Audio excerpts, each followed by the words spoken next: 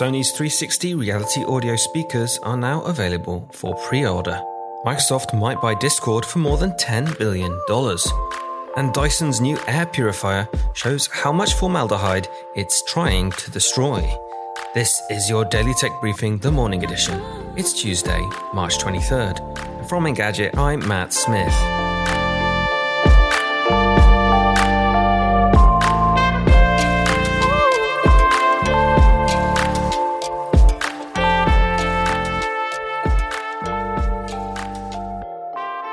Sony's slow march to making 360 reality audio mainstream has picked up the pace. Well, a little.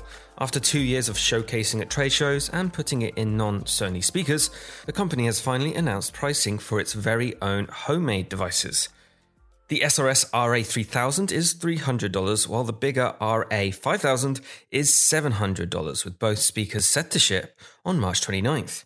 Sony says its spatial audio tech, combined with 360 reality audio content from services like Amazon Music HD, Tidal, and others, allows both of these speakers to beam music both horizontally and vertically. Sony believes this helps to create a soundscape unlike your existing speaker setup.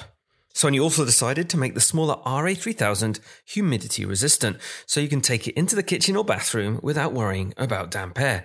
It's the slightly more portable option. Until now, Sony only offered 360 reality audio on some of its own headphone models.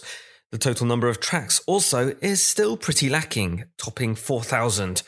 It's been a slow start for 360 reality audio, and now for Sony, the real work begins. It's been almost a year and a half since Dyson first launched its formaldehyde-busting air purifiers, and now the company is back with an upgrade. The new models look almost identical to their predecessors, and they even feature the same cryptomaleic catalytic filters, which break down formaldehyde into water and carbon dioxide. These new devices, however, are able to specifically monitor this carcinogenic gas, constantly released from the likes of furniture, carpets, paint, and flooring. Dyson has also avoided using gel-based sensors often found in competitors' devices. These dry up after about 3 years.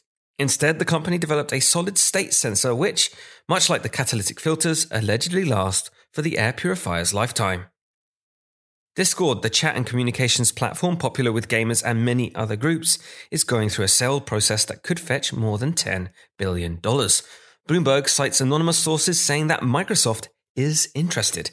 The report doesn't suggest that a deal is even close to completion, and at least one source claimed Discord is more likely to go public than sell. It could offer Microsoft a potent tool against Slack, even if the company already has its own Microsoft Teams tools.